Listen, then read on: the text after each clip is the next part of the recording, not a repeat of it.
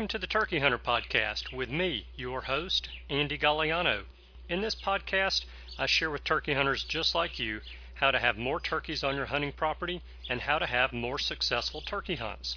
I teach you how to do this with tips and interviews with turkey hunting pros, wildlife management tips, and entertaining turkey hunting stories. Tune in weekly as I share proven and simple strategies to help you have more success this turkey season. Make sure to head over to www.iamturkeyhunting.com to subscribe to receive free turkey hunting tips, tactics, strategies, and product reviews. Also, please visit and like my Facebook fan page. Go to Facebook and search I Am Turkey Hunting, and also feel free to post your turkey hunting photos from this past season and let us know where and when you killed your bird.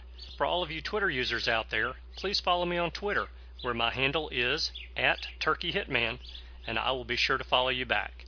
And now, for this week's show. Hello and welcome back to this week's episode of the Turkey Hunter Podcast. You are listening to episode number 227, all about turkey chokes, with Mike Ponder with Indian Creek Shooting Systems. And I am your host and the guy who went Saturday morning to listen for turkeys, and what I heard was a lot of this. Yes, complete silence. There were hardly any Tweety birds chirping. There were hardly any crows cawing. There was hardly any owl talk. It was just a quiet morning. But hey, I'll take a quiet morning in the woods over a loud morning in the office or at the house any day. And I know all of you guys listening will as well. But I did go back out this morning, and I heard one turkey gobble 4 times. Now, he may have gobbled a bunch before I got there to him. He may have gobbled a bunch after I left, because I didn't stay there long. I am on a mission to locate 20 turkeys, 20 gobbling turkeys before opening day of turkey season in Alabama, and I am 1/20th of the way there.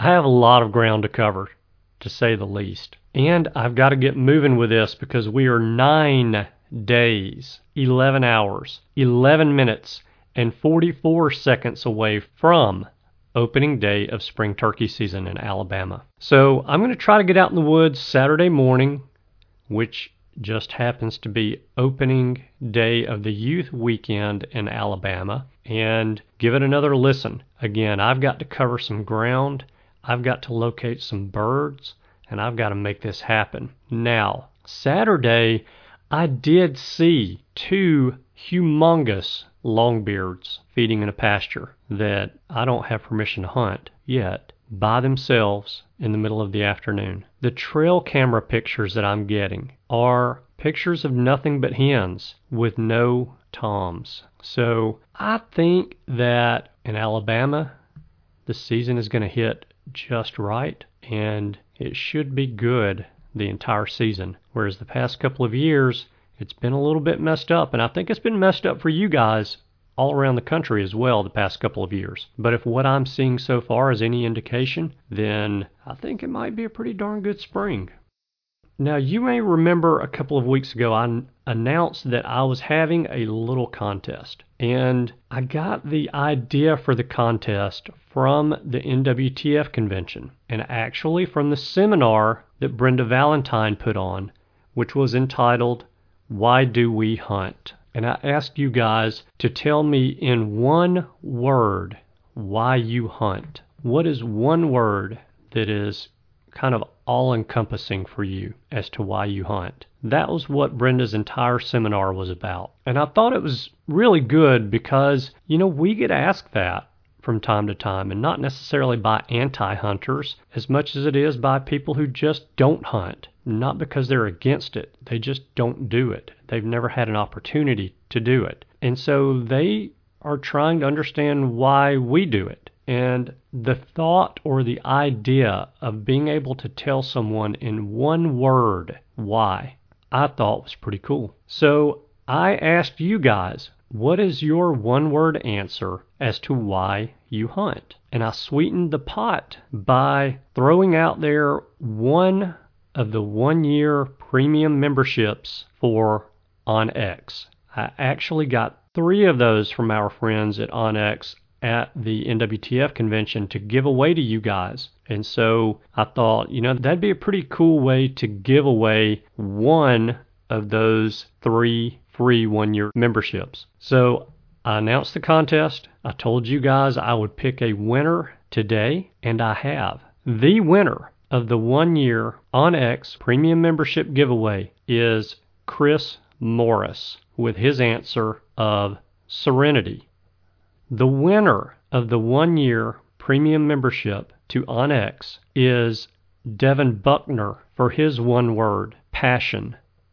The winner of the 1-year premium membership to OnX is Sean Hoover for his one word answer of serenity. So you may be wondering or scratching your head a little bit here. You just said Chris Morris is a winner, and Devin Buckner is a winner, and Sean Hoover is a winner, and I feel a little bit like Oprah today. You get a 1-year premium membership to OnX, and you get a 1-year premium membership to OnX, and you get a 1-year premium membership to OnX. Here's the deal. I had 3 of those to give away. If you'll notice, 2 of the answers are exactly the same. Sean Hoover and Chris Morris both said serenity. So why did I choose to give away all 3 of those memberships? I told you guys I was going to give one of them away, whether I had 1 entry or I had 1,000 entries. I had exactly 3 entries into this contest. So I thought, heck, these guys took the time to think about their one word, put it in an email, and send it to me. So I'm making everybody a winner up in here. So maybe the rest of you guys listening will participate in our next giveaway, which will be soon, by the way. I received a box full of turkey calls from Jonathan Harling at Strut Commander last week. And Jonathan asked if I would demo the calls for you guys on the show. And I'm going to do some of that pretty soon for you guys, but I'm also going to give away some of those calls that he sent me as well. By the way, I really like the box call that they sent me. It is a call that you will never have to chalk, and it sounds pretty good. But I'm going to talk about that a little bit more in a week or two when I announce the giveaway, so keep your ears on. And I also told you a couple of weeks ago that I would share my one word answer to the question of why do I hunt? My one word is connection. And to me, it's all encompassing because it's the connection with the animal that I'm hunting. Really, all of the animals in nature. How many times have you been deer hunting when you've had a cardinal or a robin land on the platform of the tree stand with you and just look at you? It's a little bit of a connection there. Connection with my food. I know where that meat that goes on my table has been from the time that the animal breathed its last breath. We cannot say that about any of the food that we buy from a grocery store. Connections to my friends. Spending time in the woods with a buddy. Hunting is a great way to build a bond and a great way to get to know each other and a great way to reconnect with those that maybe we've been apart from for a little while. Connections to other hunters. Some of the best stories and some of the best memories that I have from traveling around the country in the quest of completing my Super Slam have come from meeting other hunters and just meeting other people who take an interest in me and my goal. Connection to myself, because a lot of times I'm hunting by myself. Most weekends during turkey season, I am by myself in the woods. When I'm sitting in a tree stand or in a shooting house, waiting on a deer to come by during deer season, I'm hunting by myself. I have a lot of time to myself, and you guys know exactly what I'm talking about. The connection with my emotions. And I don't want to get all touchy-feely here, but we run the gamut of emotions when we're hunting. From being down and out, a little depressed, things aren't going our way in the woods, to absolutely on cloud 9, you could not be any more happy when you drop that buck that you have been watching on trail cameras for the past 2 years, and he was the number one buck on your target list for this year. The feeling of being on cloud nine when you finally pull the trigger on that tom that has absolutely whipped your rear end every single morning for the past 3 weeks. But there's also a little bit of sadness to go along with that, isn't there? Because not only did we just take the life of another animal, but now what? We've marked that goal off of our list, but what's next? What do we have to get excited about tomorrow? Some of the most emotional times that I have had in my life have been while I've been hunting. And I know 100% that you guys know exactly what I'm talking about. The connection with life and the connection with death. I'm sure I'm like most of you guys, and I don't think about dying all that often. But I'm also really not entirely scared of it. And maybe it's because I've been around a good bit of it. Am I looking forward to it? Not at all. But I don't believe I'm necessarily just that scared of it. And it's something we're all going to face. The connection with my animal instinct. I believe that most of us human beings still have that animal instinct in us. And I believe that hunting brings out that animal instinct in us. We were built to be the ultimate predator. And that is exactly what we are when we are in the woods hunting. Hunting sharpens our senses and makes us very well aware of our surroundings. You guys know that my wife does not hunt, and I can't tell you how many times we've been driving down a road and I will just out of the corner of my eye catch something and point and say, there's a deer. And she'll look over there and she'll say, how in the world did you see that? Well, it comes from practice. It comes from being out in the woods and being the ultimate predator. Do I miss things in the woods?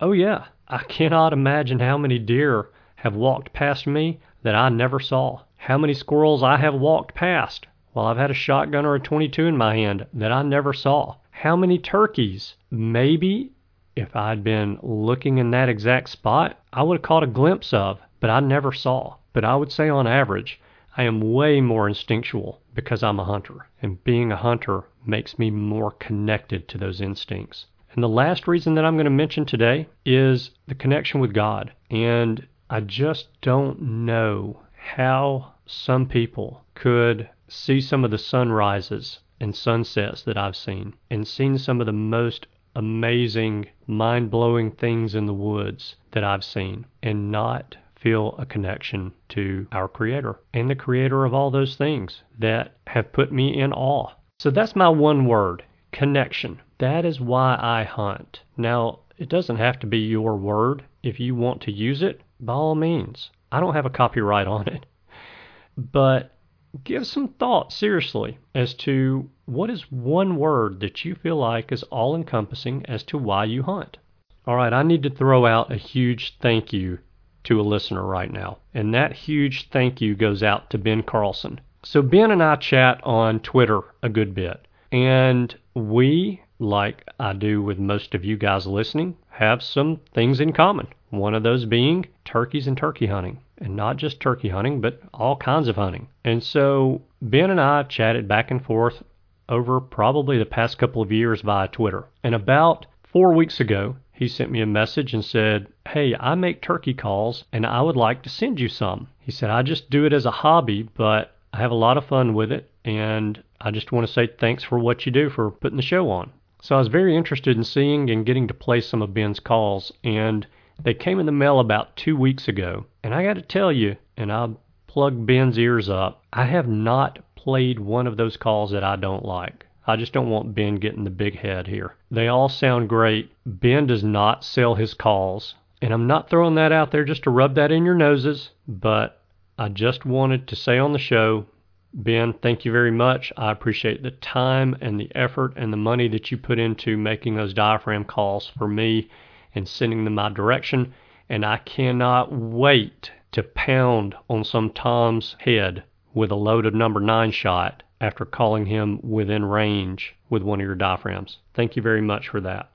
All right, let's get on with the show and cover some turkey soup very quickly. And remember, I told you guys last week that the turkey news, well, the relevant turkey news is really starting to wane a little bit as we're getting so much closer to opening day of season. In fact, season's been open in Florida, and so the turkey news across the country is getting less and less. But I've got a little bit more for you this week. I will probably have a little bit more for you next week, and then I think we'll be done with turkey soup for a little while anyway.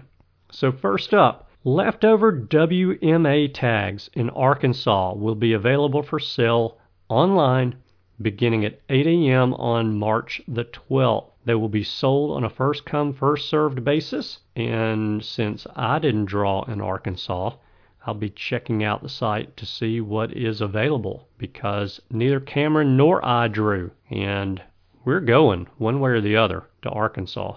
Secondly, the Missouri Department of Conservation wants to remind hunters that non-toxic shot is required for 16 more conservation areas. There were already 21 conservation areas that required non-toxic shot. Yes, even during turkey season. But now there's going to be 16 more, so there's 37 conservation areas in Missouri where you cannot use lead shot, and I don't even think you can use copper-plated lead, but don't hold me to that. That's going to be something you guys need to look up on your own, and if you can't find the answer online, call the Department of Conservation because they'll be able to tell you. Oh, and when you call the Department of Conservation, be sure to make a little note as to who you talked to, the date and the time, and what that person said. Fold that little note up, put it in your wallet because you might need it later on.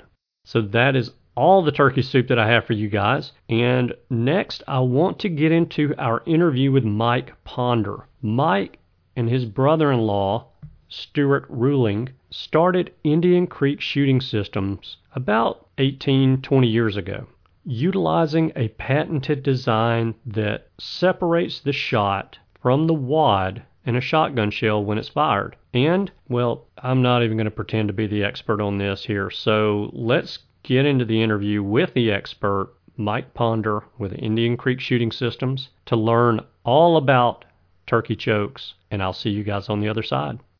Hey everybody, I am glad to tell you that I have on the line with me today Mike Ponder with Indian Creek Shooting Systems, and Mike is going to tell us all about turkey chokes today, and so we're going to start kind of at a basic level and then dig in a little bit deeper with Mike, and so we're going to jump right into this. Mike, how are you and where are you? I'm doing great. Well, we were just talking a little bit before this and, waiting for all the seasons to open. Some of them already have, but I'm doing great. Can't wait for this to get going here. But I live and work here in a little town of Frona, Missouri. It's in southeast Missouri. Just if you don't know where that's at, I guess the best is say about 100 miles straight south of St. Louis. We have a machine shop here, and we make all the choke tubes and everything right here in our machine shop. Made in the good old U.S. of A. You bet.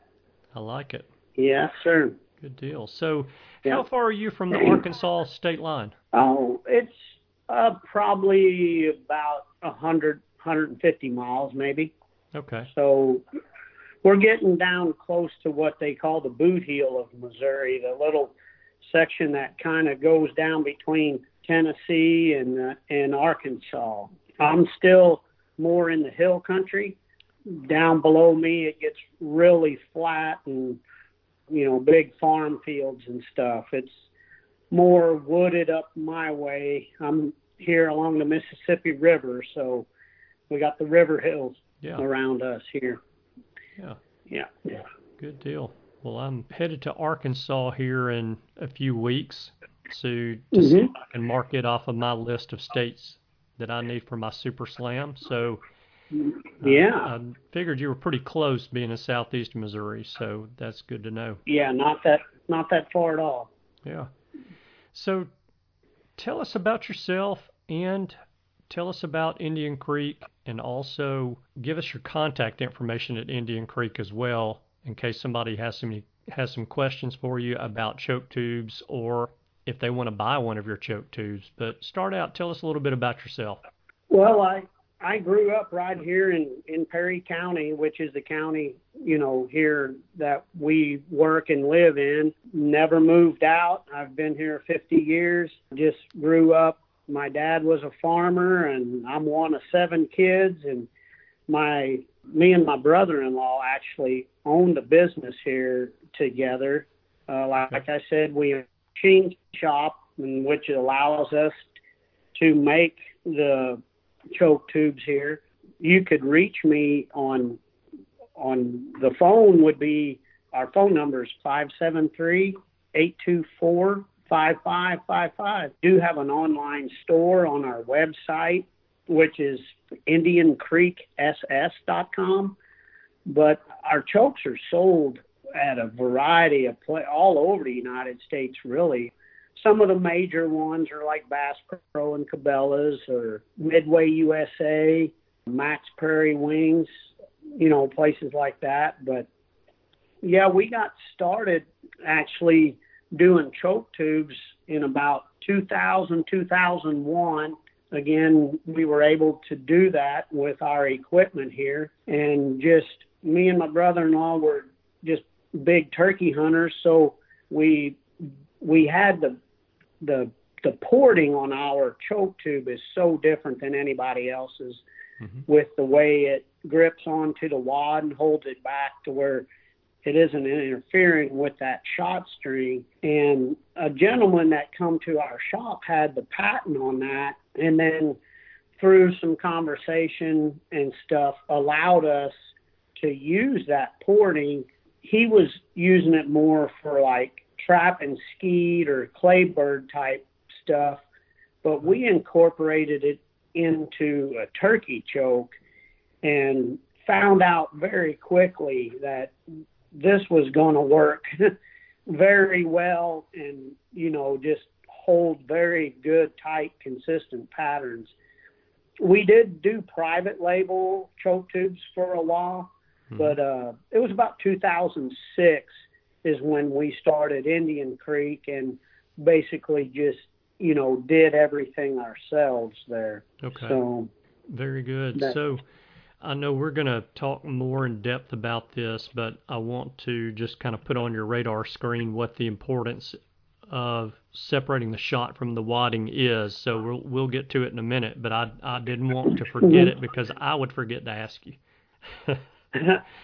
So you mentioned that you're a turkey hunter, and before I hit the record button over here, we were talking about turkey hunting, and you told me you're pretty much obsessed with it, just like everyone who listens to this show, and I certainly know I am as well. How did you get into turkey hunting? I did not turkey hunt as a kid because where we lived around here, there really wasn't hardly any wild turkeys. Now, out in the Ozarks of Missouri and stuff, I know there was. And so I got kind of started later on. I was probably in my 20s before, I started turkey hunting. But for the simple fact, there just really wasn't many around. But just through friends and family that went and kind of got me into it. I did all kinds of other hunting. Grew up coon hunting and rabbit and squirrel hunting. And then, of course, I would, deer hunted quite a bit. But just the difference in, having a bird that you're calling to, that it's there, where you're not, sitting on a deer stand for hours on end and don't really know if there's anything around, and just, it's springtime with everything's kind of budding out and, regenerating. I don't know. It gets in your blood very easily. Yeah. But that's kind of how I started, and just, then when we kind of go a few years later where we actually started, our machine shop, and then was, took that obsession of turkey hunting and wanted to make our equipment better with, and evolved into the choke tubes. And then just through that, I've been able to, go to other states and travel around, and being centrally located here in the Midwest, there's great states right around here that, Definitely. Kentucky, Tennessee, Arkansas, Kansas, Nebraska. You don't really have to drive that terrible far to have some really great hunting. Right. So, Yeah, it's very centrally located and easy to get from one side of the country, and not very expensive either if you're going out of St. not Louis. So, right. And I think a lot of people have that misconception that, to travel somewhere, it's going to be very expensive. If you do a little homework and talk to people, go to maybe these outdoor shows and talk to people. Some people trade hunts back and forth. Maybe somebody, say in the South part, would like to come up here and deer hunt and trade out a turkey. There's all kinds of different ways, but right. there's great public ground that is surprising to a lot of people too. It takes a little bit of homework and stuff, but if you want to do it, you'll find a way. Right. So, No doubt. Well, let's talk shop for a little bit. okay. So, I know this question's going to be a no-brainer for you, and it may be for a good many people listening to the show, but I can't assume that everyone who's listening knows the purpose of a choke. So, Mm-hmm. in the simplest way possible, can you explain just very quickly for us the purpose of Sure. a shotgun choke? I mean, in the simplest form, it allows you to control that pattern downrange, so you have very dense, consistent patterns, so you have a very ethical shot at little bit longer ranges. The factory chokes that come with the gun, they're okay, but compared to an aftermarket choke that most of them are, extended, so they do stick out of the barrel. Most of your factory chokes that come with your gun are flush mounted, and really they don't, I guess, have much technology built into them. They just go from the bore of your shotgun and they taper down to a certain size, and that's it. Where most of your aftermarket stuff, including, our Indian Creek, have different things on the inside of the choke. Like we have what they call wad catching rings. It's little bitty steps inside the choke. They're about 5/1000 of an inch. And to give a reference to that, like a piece of regular paper is about 3/1000 of an inch. So they're very small, but they're just steps in there. And what that does is that plastic wad cup that holds all your shot, it catches on there every so slightly, and each step it brings it closer down to the exit diameter. And it kind of strips back the wad, I guess you would say, or holds it back, so that plastic wad cup, once it goes out of the barrel and the shot is separated from that, you want that to happen as soon as you can, so that plastic wad cup isn't interfering with your shot and creating all kinds of, they can throw pellets, have flyers everywhere, or even go right through your shot string and create holes in your pattern. So our porting does that too. It kind of cuts into that plastic wad cup and just holds it back ever so slightly to where, it isn't interfering with that shot string. And then different exit diameters on that choke tube make that pattern either, hold tight downrange or open up. Like, a lot of our 12 gauge is what we call a 665 constriction, which is, if you would measure the very end of the choke, the opening, it would measure 665 thousandths of an inch. And then say like if you would have a waterfowl tube or a predator tube, that's going to be up like around 710 or 720, which is more around a modified or improved cylinder. So, Okay. But basically all the choke does is creates a good dense pattern. So you're ethically killing that animal, in best way possible. Right. Okay. So you've mentioned extended chokes and traditional flush-mounted or screw-in. Well, they would all be screw-in chokes, but flush-mounted Right. chokes. Is there an advantage to having an extended choke compared to the flush-mounted choke? Yeah, I mean, like with ours, the porting on it is, it's different than most where we have like slits on there straight up and down. A lot of people, might have holes or something, but with ours, it is so key to how the choke tube performs and keeps them dense, tight patterns downrange because of that gripping onto the wad and slowing it down.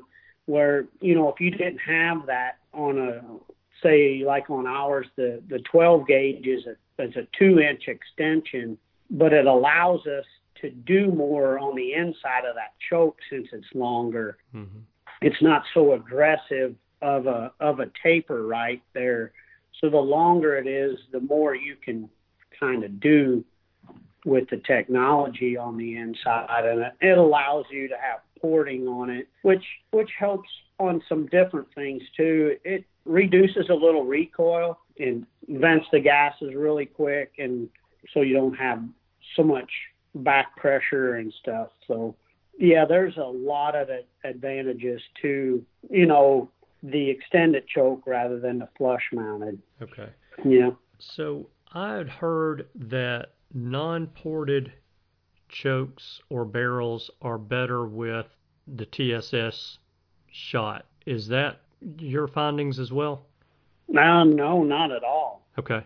I mean, with ours, our ported chokes, that's, about what everybody's been, this new TSS stuff is, just blown up over the last couple of years. And right. But no, we run our ported, really the wad is key to that. So if that shell manufacturer is using like a typical 4-pedal wad, then it's going to perform really great out of ours. Federal had that flight control wad, which was doing things a little bit different. Mm-hmm. Now they did since then, and I believe in all their TSS loads, they put in what they call the flex wad, which is safe to shoot through any ported choke tube. And I believe they, and I'm just speculating myself, but I believe they did that because, basically almost everybody's shooting a ported choke tube nowadays. Right. So, but no, I would say our porting still, does very well with all them TSS loads. Okay. That may have been where I picked that up from was the flight control wad from Federal. Yeah, when they had their heavyweight stuff out, and just that wad in general, that flight control wad, it was kind of what everybody was doing was trying to strip the wad back. They were doing it in a little bit different type of deal, but again, they have changed that since now all their new TSS loads, so okay. Shouldn't be an issue at all. Mm-hmm. Okay, very good. Well, I know there's been just lots of advancement over the years in downrange performance in shotguns. Yeah. Especially the past 10 years. It just is so different today than it was 10 years ago, but if you go 20 years ago, it's night and day different. Yes, it is.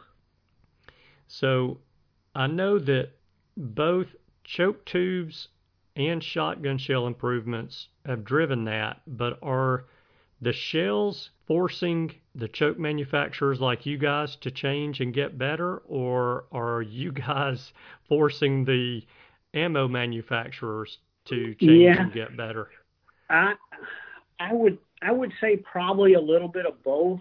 Back when we first started, Heavy Shot was producing shot, and it worked really well with a little bit tighter chokes. And then, Remington was loading their shell with Heavy Shot for a while, and that's when we kind of come on board there around 2000, 2001.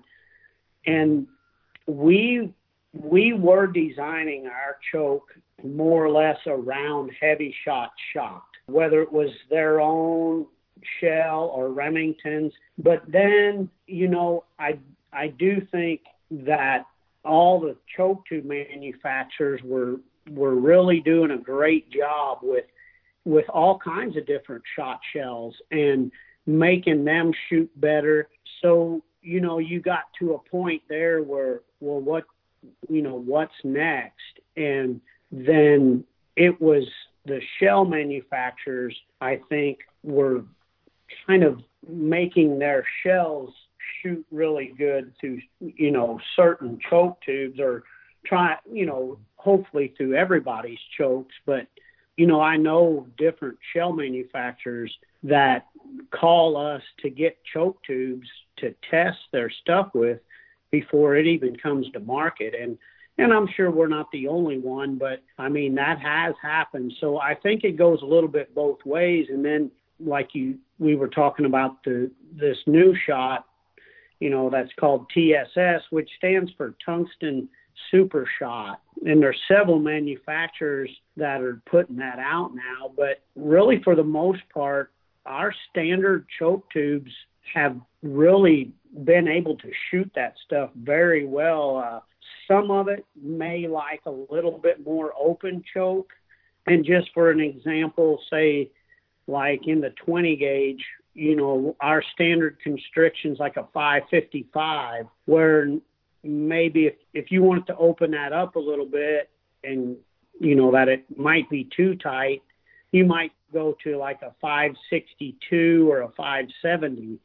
So I think a little bit both ways on that, that we both kind of feed off each other a little bit. Yeah. So that brings up a good question or a good point. There's no way for us to know what type of choke and what constriction our gun is going to shoot the best with any given shell.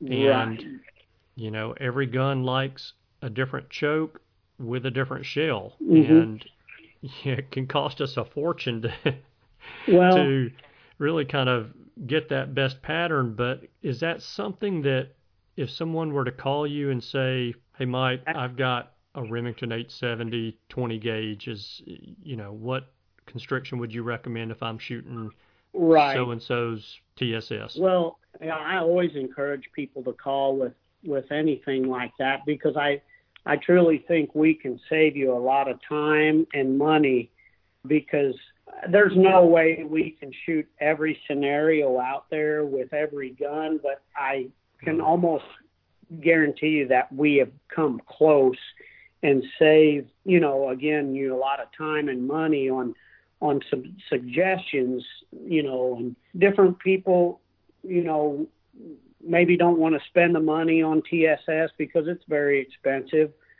But then we have other options, if just a lead shell or Heavy Shot or something like that. But yeah, it's pretty hard to come up with a scenario that we haven't tried, or that somebody has tried and called us with different, information on what they found. So yeah. And, another good way of doing that is, say you get together a few of your buddies and, each one of you go out and buy a box of shells.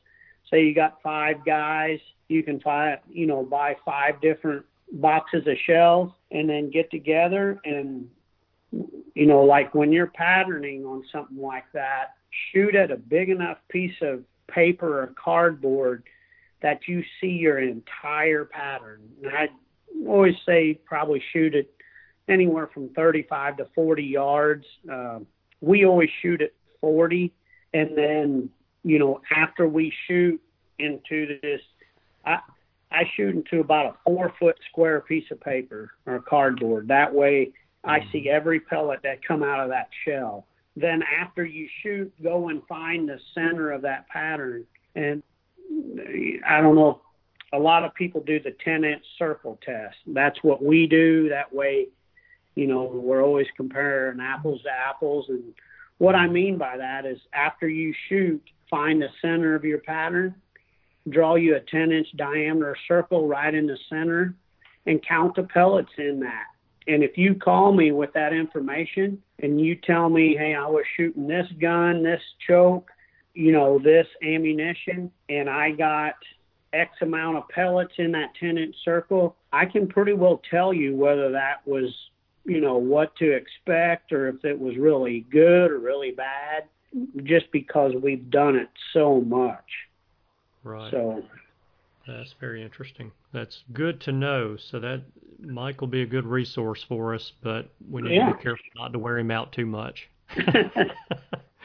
And be patient, especially this time of year. Huh? Oh yeah, I mean, I try and take and call back. You know, people leave me messages and stuff, but I know I miss some calls throughout the day. And Catherine here at the shop and Stuart, my partner here at the business, I mean, we try, you know, try and get everybody called back or trying to answer all the phones, but this time of year, it does get kind of crazy. So just keep calling or be patient.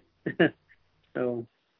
Yeah. So you kind of answered this, but with the craze in TSS right now, have you guys had to make any kind of changes in your choke tubes at all? Or are you just, hey, we're trying to make the best choke tube for every shot out there, and it seems to work for the majority of them? Yeah, it really has. We've not really changed much, again, because the TSS really holds such a dense, tight pattern and out to some pretty long yardages. I mean, even with 20 gauges, I mean, 60 yards is not out of the question.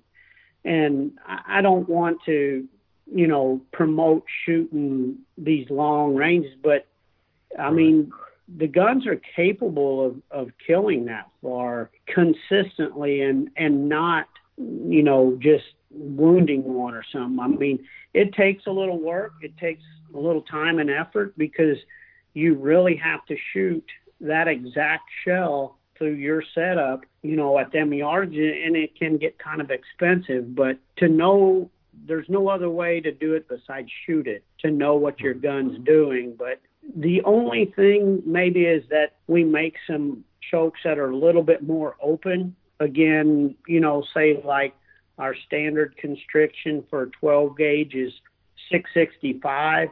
We do sell a lot of 670s or 675s, just, you know, a little bit more open constriction there to get that pattern just a little bit bigger, because you're dealing with so many pellets in these 12 or with any of the TSS compared to, you know, like say number 5 lead. I mean, you're tripling or quadrupling the amount of pellets, you know. Yeah. And I was just going to say, just like for a reference, a lot of the TSS that people shoot nowadays is number 9. Well, there's, I think, somewhere around 370 to 375 pellets in an ounce of number 9s. A typical 12 gauge, you know, is going to have 2 ounce load in there. So, you know, you're up in the 700 to 800 pellets in one shell. So that's kind of crazy if you think about it, you know, and how much of that is going down range. And it is. I've had it explained to me that the reason for having the more open choke, shooting these denser than lead or heavier than lead type of shots, is because the pellets, when they are coming down the barrel and they're basically hitting each other or they're pressing against each other, they're not deforming And when they get constricted going down the choke, because they're not deforming when they're bouncing into each other, as soon as they come out of the barrel, there's quite a few flyers, and that open choke restricts that or eliminates some of that. Is that accurate? Yeah, I would say that's exactly what's going on. Yeah, this shot is, very hard and dense in this TSS or even the heavy shot. So, yeah, they will not deform like you might find, the copper-coated lead or something with.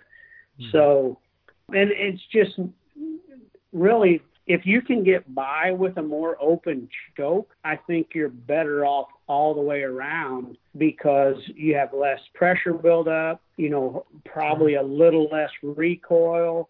There's just, it's not, that when you're shooting, 700 or 800 pellets down and choking it down like that, it's kind of violent, I would think, right at that point. So the more open choke you can get by with, I always figure the better off you are.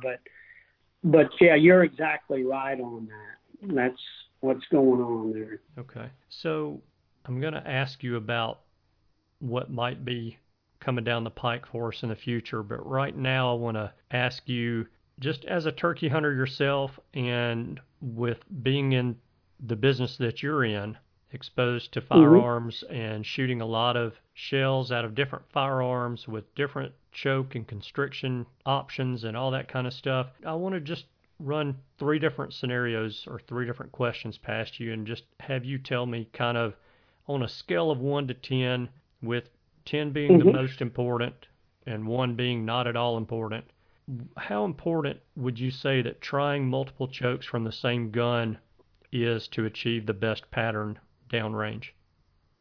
I would give that about a 5. I think, again, to call the manufacturers and ask questions is probably, or again, if you're able to go to some of the shows where, different one of, like us are there, to where you can talk to us one-on-one, because you can wrap up a lot of money in buying a bunch of different chokes and stuff.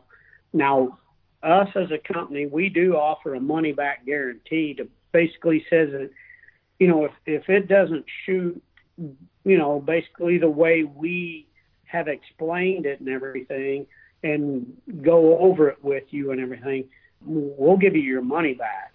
So you can, ask that question to companies, but I would do a little research before I would go and buy a bunch of different chokes. And, it isn't always going to work. I mean, there's sometimes it just doesn't work and you have to go try something else. But I think for the most part, just doing a little research and calling around, doing a little homework can be better than just going out and buying a bunch of different stuff. Yeah. All right. Then how important on a scale of 1 to 10 would you say trying multiple or different brands of shotgun shells through the same choke is to achieve the pattern downrange? That's very high on the list. I would say that's a 9 or a 10 because, I mean, I know you've probably seen it too, and I've seen it a million times. You get maybe several guys together that have the exact same gun and wanna, maybe a couple of them will shoot a certain brand of ammunition very well, and that the next gun, the same make, model, everything, and it just will not shoot it that well. So again, I had kind of go with the scenario of maybe getting a few people together and each buying a box of shells and running.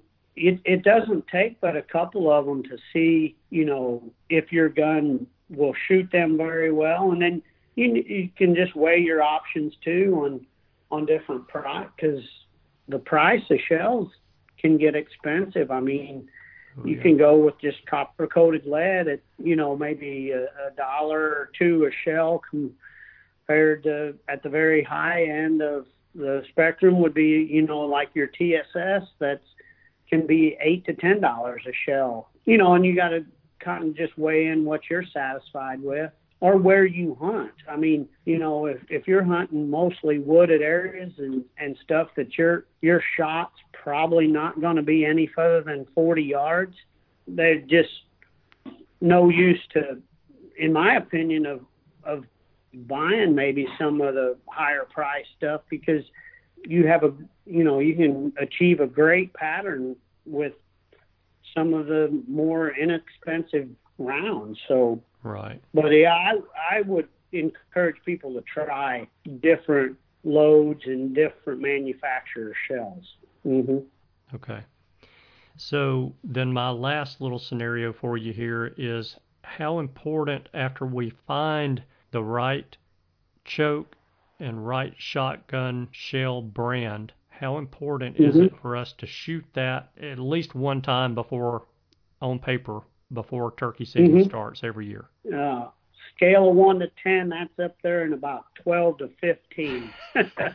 That is the most important thing there is. I mean, and you have to shoot the exact shell that you are going to hunt with, because, well, I just take for instance like my gun. I put a scope or a red dot on almost all my turkey guns. Some people don't like them, but I do. I love them. I can just dial that gun in with whatever ammunition I'm using, and there's just no guesswork. You get a bird out there at 40 or 50 yards, and if you just have the bead on your shotgun, you're not pinpointing on his head. You're almost covering the whole bird up with, right. Because of that. But yeah, you have to shoot, a few rounds, again, at a big enough piece of paper that you see your entire pattern. You can always put a little turkey head target or something up there, but back it up with a 3 to 4 foot square, because it's very typical for your gun to shoot in a different spot whenever you change chokes and shells and things, because any change you do, whether it's shells or chokes or anything, you've changed your whole setup. So, just thinking about it logically, it probably will and usually does change your point of impact. It's very important to see what your gun's doing at different ranges. Take a shot at 10 or 15 yards, and then at 40, and maybe even all the way out to 60. If you're ever thinking you're going to take a shot that far, you need to know what your gun's doing at that range. Right. Yeah, that's very important. Yeah, very good. So over the years, I guess us hunters, and not just us turkey hunters, but that's really what I'm kind of focusing on here, we've seen a lot of stuff come onto market, like extra full turkey chokes, copper-plated lead shot, any of the wad design and construction improvements that we've seen, then heavy shot, and then TSS. So what do you think is the next thing to come down the pike that we will all be talking about in 3 to 5 years? Oh, boy, that's a tough one, but I do know now, like, a lot of people are going and wanting to shoot or, do more because of the TSS problem or anything, but to shoot sub gauges, 410, 28 gauge, 20 gauge stuff. I mean, like for me, even probably 5 to 10 years ago, I was always shooting 3.5 inch, 12 gauge, the most. And here the last 2 or 3 years, I've been shooting a 20 gauge with some TSS and our choke. And, it's outperforming some of, or probably a lot of 12 gauges out there that, maybe are just shooting copper coated lead or something, but we do not have a 410 choke yet, but it is in the makings. We get a lot of calls about them now. Yeah.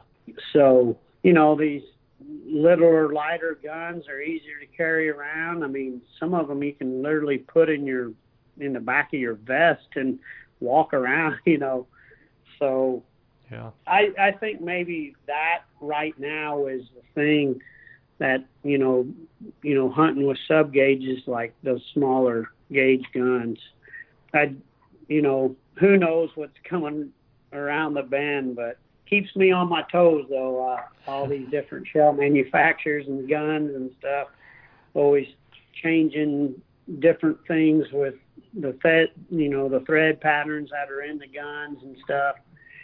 So yeah, we kind of seem to be moving in the direction of being able to consistently make kill shots at 100 yards, and I'm just kind of wondering, is it going to be a new revelation in gunpowder that's going to get us there, or is it going to be jokes or pellets or all of the above? But we seem to be moving in that direction.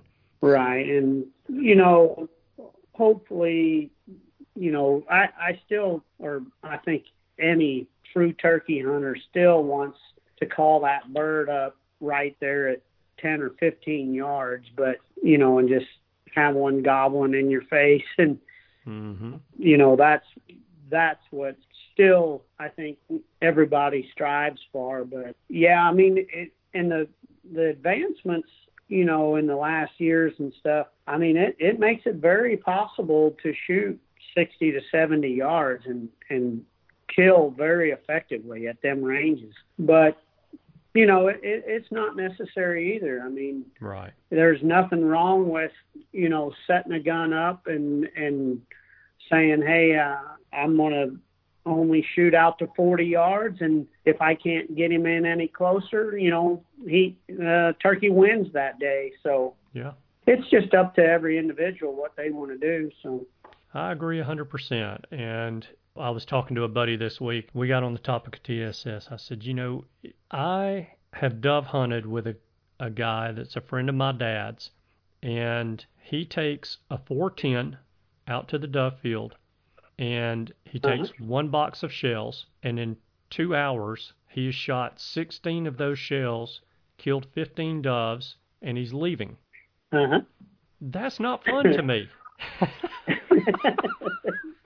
I want to shoot 6 boxes of shells, have my eyes bleeding basically from the recoil of a 12 gauge shotgun, and just barely get to that 15th bird right before dusk. Yeah, so, it's just a different in individual people, and I always say, as hunters, we need to just let that go. If that's right. What someone wants to do, just say that's great, but I want to do it a different way and not be our own enemies on stuff like that. But I know what you're saying. I love to shoot too. So I'm the 2 to 3 box in the dove field a day type of guy too, that barely scratches out a limit. So well, I can double you up. Not on your success rate, but just on the amount of shots fired. So yeah. Oh goodness. Well, Mike, yeah. I really appreciate your time and the knowledge that you've shared with us today, and I hope that everyone that's listening found the information you shared with us very helpful. And if any of you guys listening are in the market to find a really good shooting shotgun choke, then give the guys over at Indian Creek Shooting Systems a chance to earn your business, and give Mike a call and chat with him and see what his thoughts are about your particular shotgun, and if they've got something that'll work for you. And if they don't, I'm pretty sure Mike's going to tell you they don't, but he'll say that because they have really good chokes over there. So, Mike, thank you very much. I really appreciate your time today. Yeah, thank you for having me. It was really good.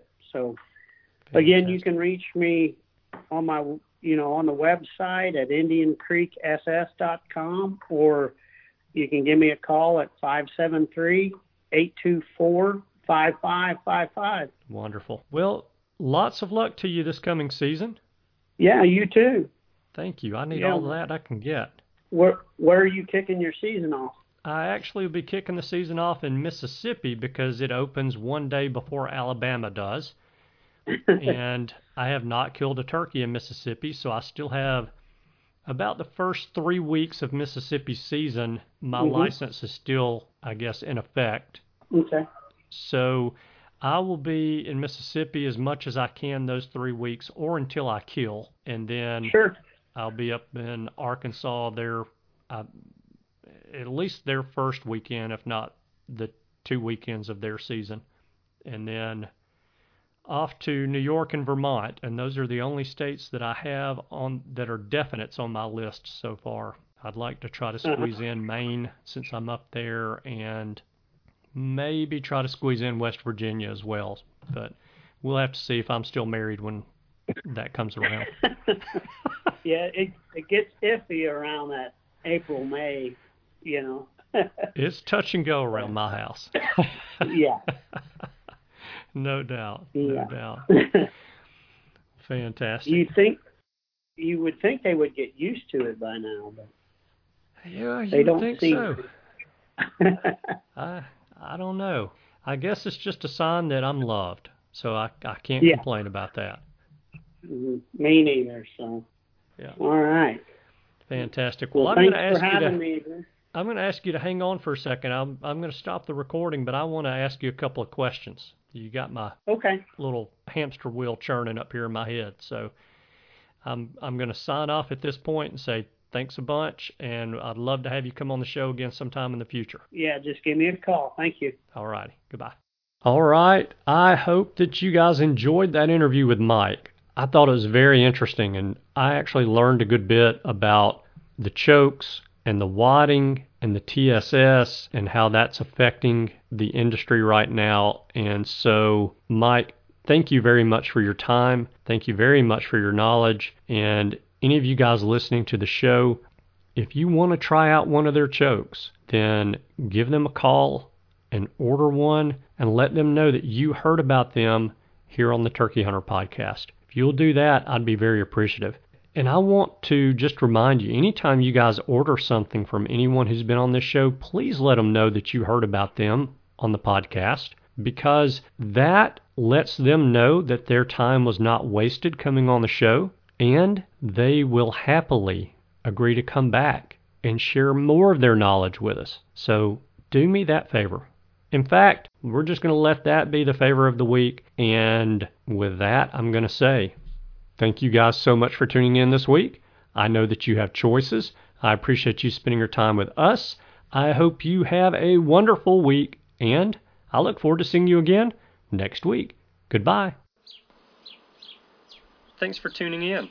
You were just listening to the Turkey Hunter Podcast. If you enjoyed the show, please go on over to iTunes and leave a 5-star review. And make sure to head over to www.iamturkeyhunting.com to subscribe for free turkey hunting tips, tactics, strategies, and product reviews to help you have a more successful turkey season. And stay tuned for upcoming episodes on hunting afternoon birds, how to film your hunt, and the breeding cycle of hens, as well as some guest interviews. Thanks again for listening. We know your time is valuable, and we appreciate you sharing some of it with us. See you next week.